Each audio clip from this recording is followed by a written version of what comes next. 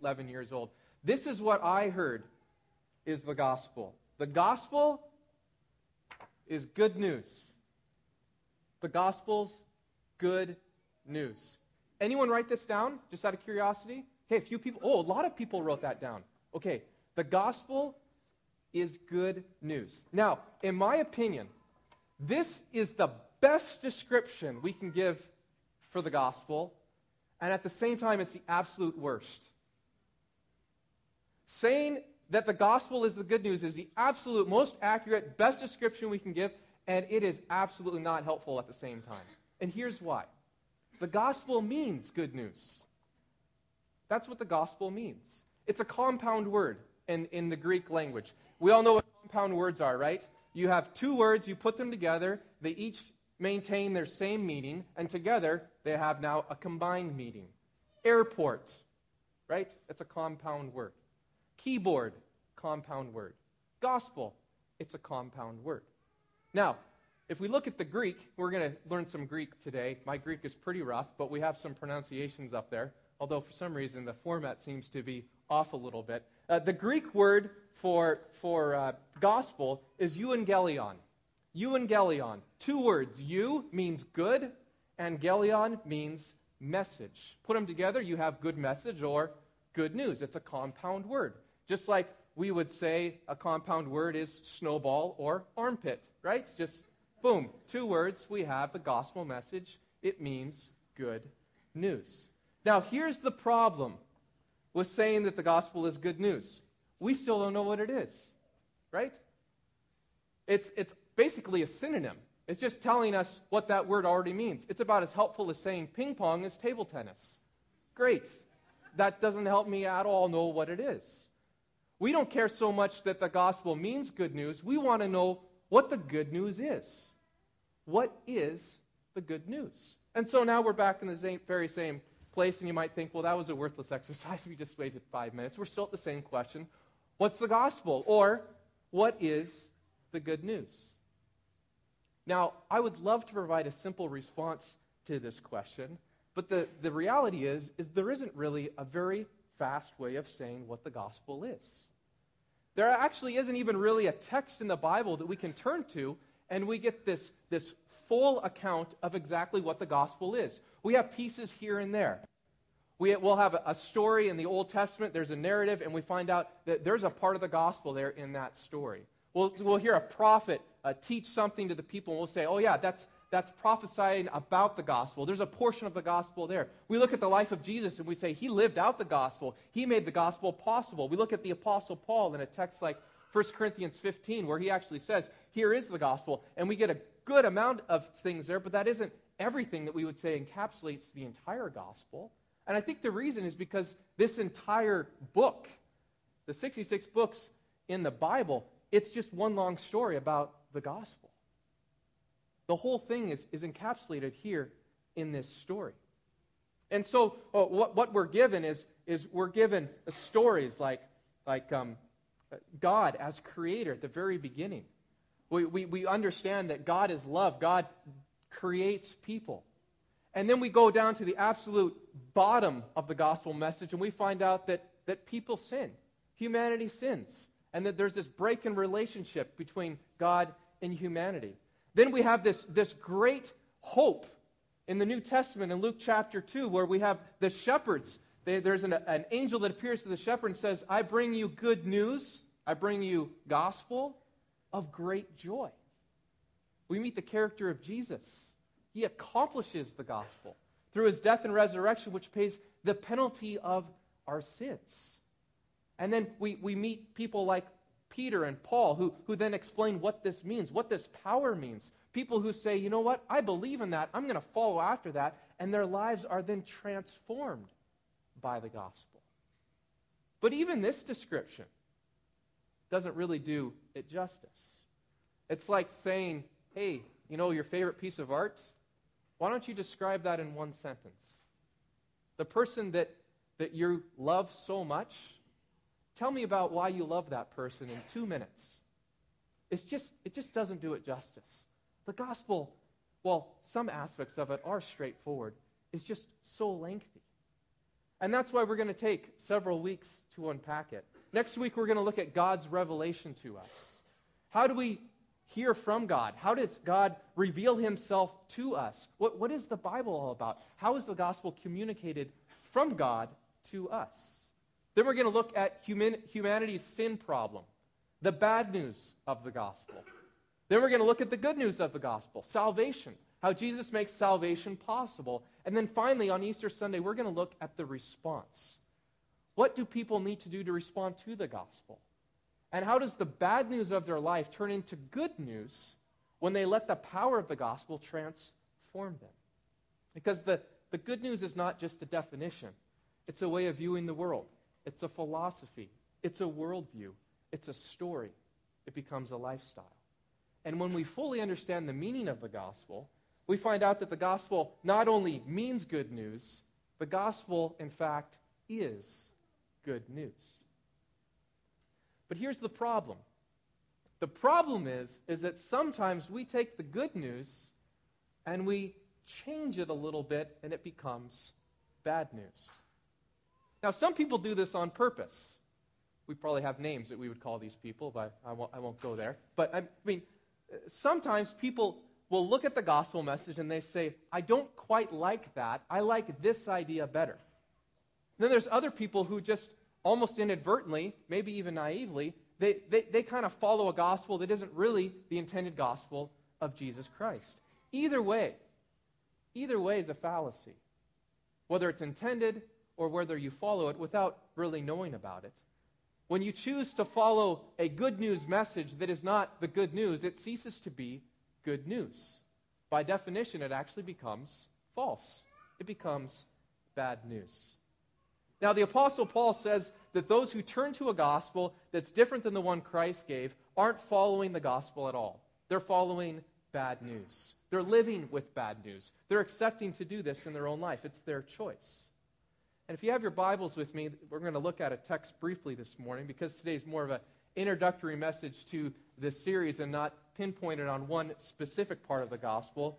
Our time in God's Word is going to be somewhat short, but we're going to look at the book of Galatians in chapter 1. Now, Galatians is a book that the Apostle Paul wrote. It's a letter that he wrote to a church in Galatia. And we were in the book of Acts, which is just after the four Gospels. So if you get to Acts, then you're just going to go through Romans, 1st and 2nd Corinthians, and then you'll wind up in Galatians. If it's helpful at all, which it probably isn't, I'm in page 904 in my Bible. So maybe that'll help you get somewhere in the vicinity. This is Galatians chapter 1, and we're going to start in verse 6. The first 5 verses, Paul's basically said, hey, I'm Paul. Here's my greetings, and here we go. Verse 6, this is what he says. I am astonished. I'm astonished that you're so quickly deserting the one who called you by the grace of Christ and are turning to a different gospel, which is really no gospel at all. That's just what we were talking about. He says, I'm so surprised. I'm astonished that you're turning away from the gospel, the good news, and now you're turning to a different gospel, different good news. And what does he says? It's not good news at all. Verse 7. This is really no good news at all. Evidently, some people are throwing you into confusion and are trying to pervert the gospel of Christ. But even if we, he's speaking in the plural, talking about some other disciples of Jesus, if even we or an angel from heaven should preach a gospel other than the one we preach to you, let him be eternally condemned. As we have already said so, now let me say it to you once again. If anyone is preaching to you a gospel other than what you accepted, let him be eternally condemned. Galatians is a unique book because in the book of Galatians, it's the only writing that we have from Paul that he doesn't begin his letter by giving thanks to the church he's talking to. And all of his other letters, when he writes to the Romans, the Corinthians, the Philippians, all the other ones where he addresses his letter to a church, he has a pretty standard format. Hi, I'm Paul. I'm an apostle. Remember, this is what the gospel message is. Hey, greetings. Good to see you all. You guys are great. And then he says something like this. Whenever I think of you, I thank God for you. Whenever I'm reminded of you, I thank God continually for all of you. Not so with the Galatians. Why?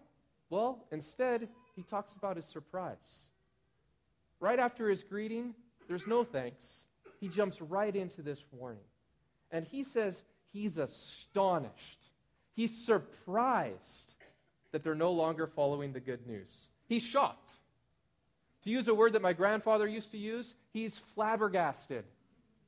He's floored. He can't believe this. Why would a group of people that he's personally interacted with, that he has shared the good news of life, the truth, why would they then follow bad news? He can't believe what's going on here.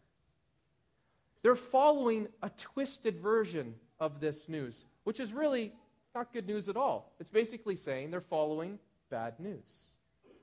Now, Paul gets pretty fired up in this letter, for as much as Paul can get fired up.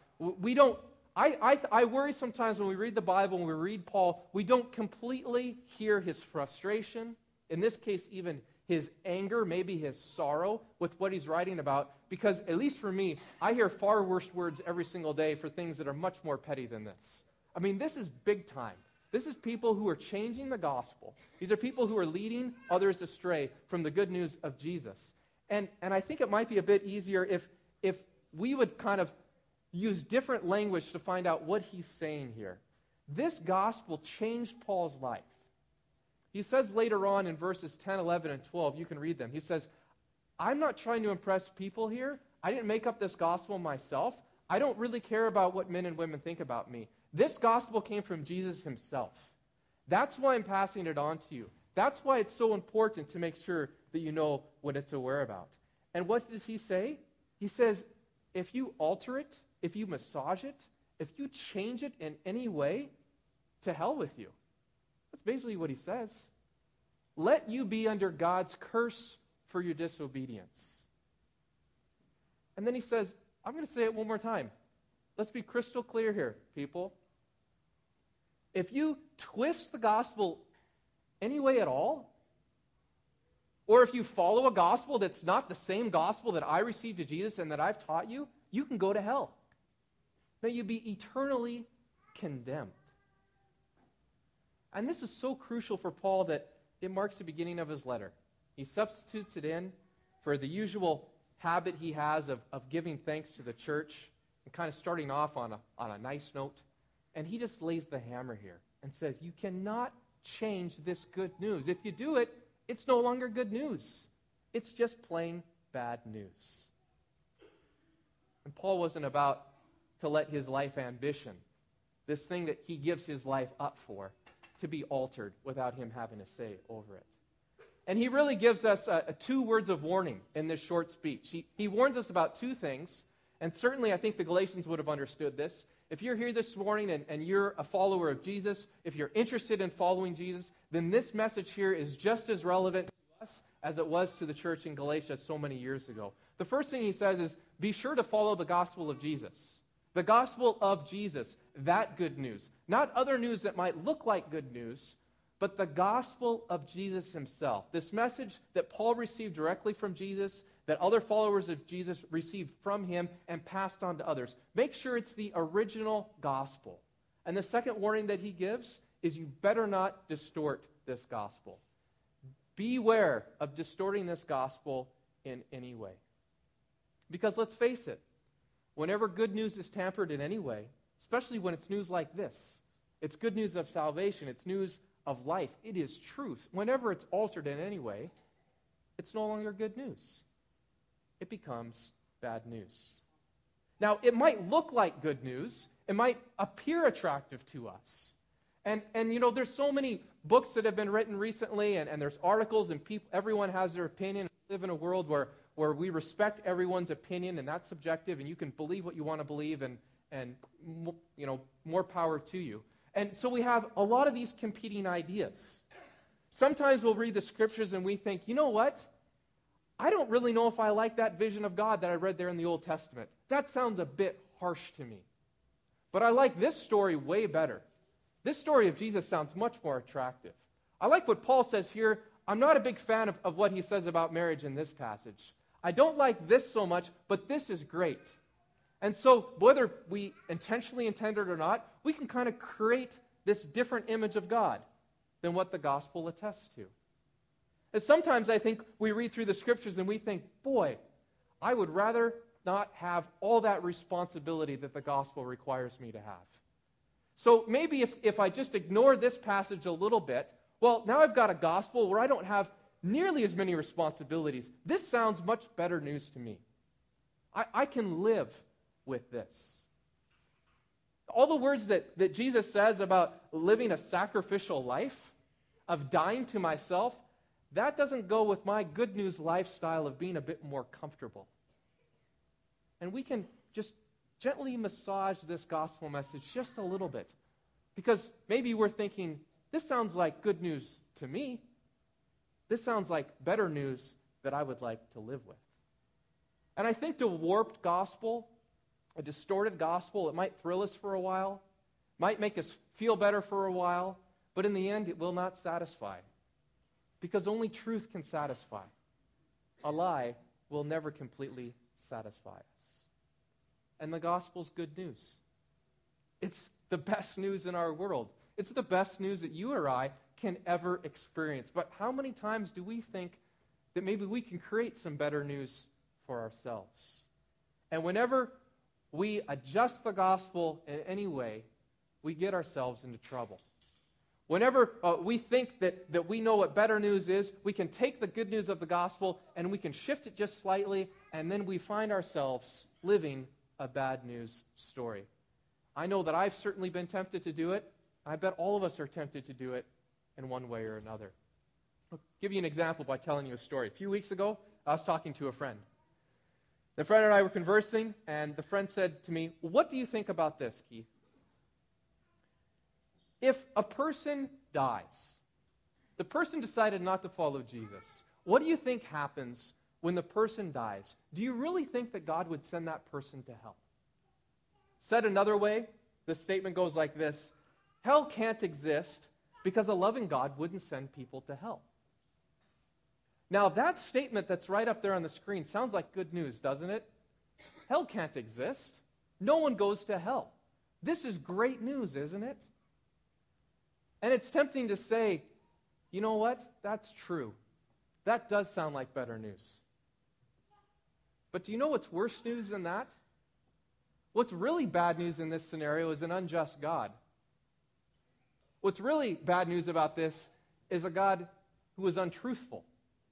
Because the scriptures say that the penalty of sin is death. The scriptures say that hell does exist. The scriptures say that that's the natural consequence of people who choose not to accept Jesus as their Lord and Savior. It's really, really bad news if sin does not get punished. It's great news that there will be justice. I've experienced injustice in my life. I know that you've experienced injustice in your life. If we choose to take the good news and twist it just a little bit, we may think we're getting better news. It's bad news. This is a bad news scenario. Another example of taking the good news of the gospel and altering it just a little bit is this. I've heard this said many times. The gospel is all about the golden rule. If you have to narrow it down, the essence of the gospel, really all that you and I need to worry about is loving your neighbor. That's all you need to do. Just love your neighbor. You know why this is bad news? None of us are good at loving our neighbor. Seriously. How difficult is it for us to love our family and our friends? That's tough. Now we want to justify ourselves before God by saying, I love my neighbor well. I'll tell you that much. If that's the line for me to get justified for God, is to love my neighbor, that's terrible news. That's not good news at all. What about this one, especially as we come up on the Easter season? The idea that the resurrection was a literal resurrection, that Jesus somehow came out of the grave inexplicably, and that he rose from the dead and appeared to people. No, that was more of a poetic way of explaining that the Spirit of Jesus lives on. That's how we understand it. It's metaphorical. It's poetic. How's that third statement good news? If Jesus died and was buried and he's body, remains are still there in the ground, just like everyone else who died before him, just like everyone else who died after him. Well, then as the Apostle Paul said, our preaching is useless and our faith is in vain. If the enemies of Jesus succeeded in killing him permanently, if we find out in this message that maybe poetically, metaphorically, Jesus' Spirit lives on, then the message of this news is that evil wins. How is this good news? None of it is. None of these examples are good news at all.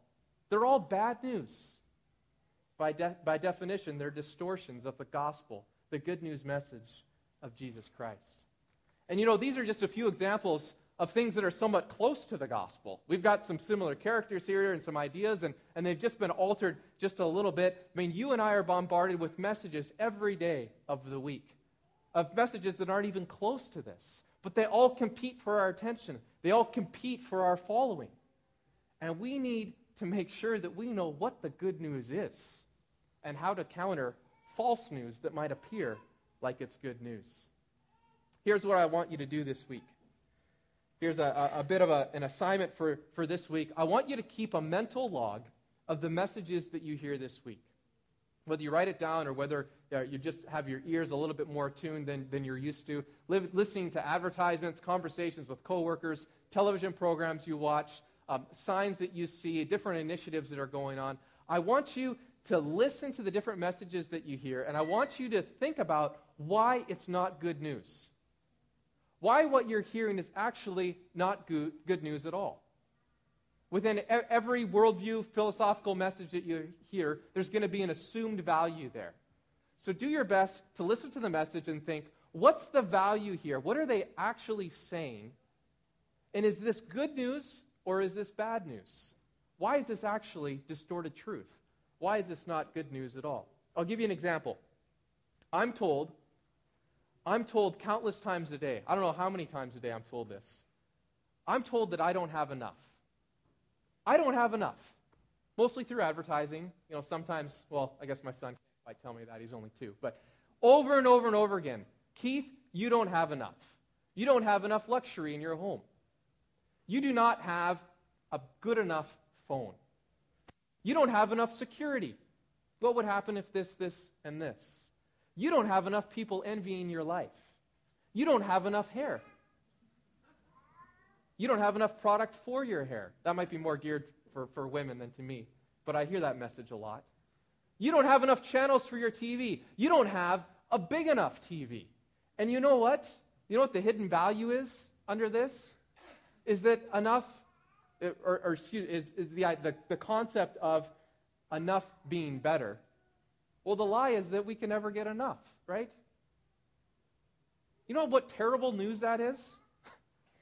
Like if you live your life thinking, if I get more, I'm going to be more satisfied, that's brutal news. I've never met anyone who said, I feel like I have enough. I mean, I think Rockefeller said that years ago. How much is enough? Just a little bit more. He lived his whole life. It never satisfied him. This is bad news. You know what Jesus said about this philosophy? The idea that more will satisfy, more will be enough? He said this, a man's life does not consist in the abundance of his possessions. You know what the Apostle Paul said about this philosophy? Godliness with contentment is great gain. One of these truths is good news. The other is not. Only one will satisfy. Only one is worth living after. Many of the examples that I've used this morning come from an author named Frederick Buechner, and I want to close our time by quoting what he says in one of his books as he describes what the gospel is. This is what he says. What is both good and new about the good news is the wild claim that Jesus did not simply tell us that he loves us, even in our wickedness and folly, and wants us to love each other the same way and to love him too, but that if we will let him, God will actually bring about this unprecedented transformation of our hearts himself. What is both good and new about the good news is the mad insistence that Jesus lives on among us, not just as another haunting memory, but as the outlandish, holy, and invisible power of God, working in countless ways to make even slobs like us loving and whole beyond anything we could conceivably pull off by ourselves. That's the gospel. That's good news. Let's pray this morning. Lord, I want to thank you for good news, because there's plenty of bad news in our life. Plenty of distortions of the gospel message. Plenty of lies that say that we can be transformed, that we will be satisfied, when, Lord, they will not take care of our needs. Lord, I thank you that you have an answer for the bad news of our life, the bad news that we cannot fix ourselves, the bad news that we're sinners. I thank you that you provide us with good news, that you justify us, that you save us, that you redeem us. Lord, I pray this week that we will not be deceived. I pray that you would gift this church with discernment, that as we go from this place, as we interact with different messages in our world, as we speak to people perhaps that have just a slightly skewed view of the Bible, that we would recognize that as a lie. That we'd be filled with your spirit of truth, and we would say, no. That idea, that leads to bad news. I don't need that in my life. I don't want that in our life. Lord, may we be satisfied alone by your gospel, and may it truly transform our lives as we continue to study it and apply it over the next few weeks. We thank you for your grace, Lord. We thank you for your salvation. We thank you for the good news that you've made available to all of us. Amen. Thanks for joining us this morning. May you go in the peace of Jesus.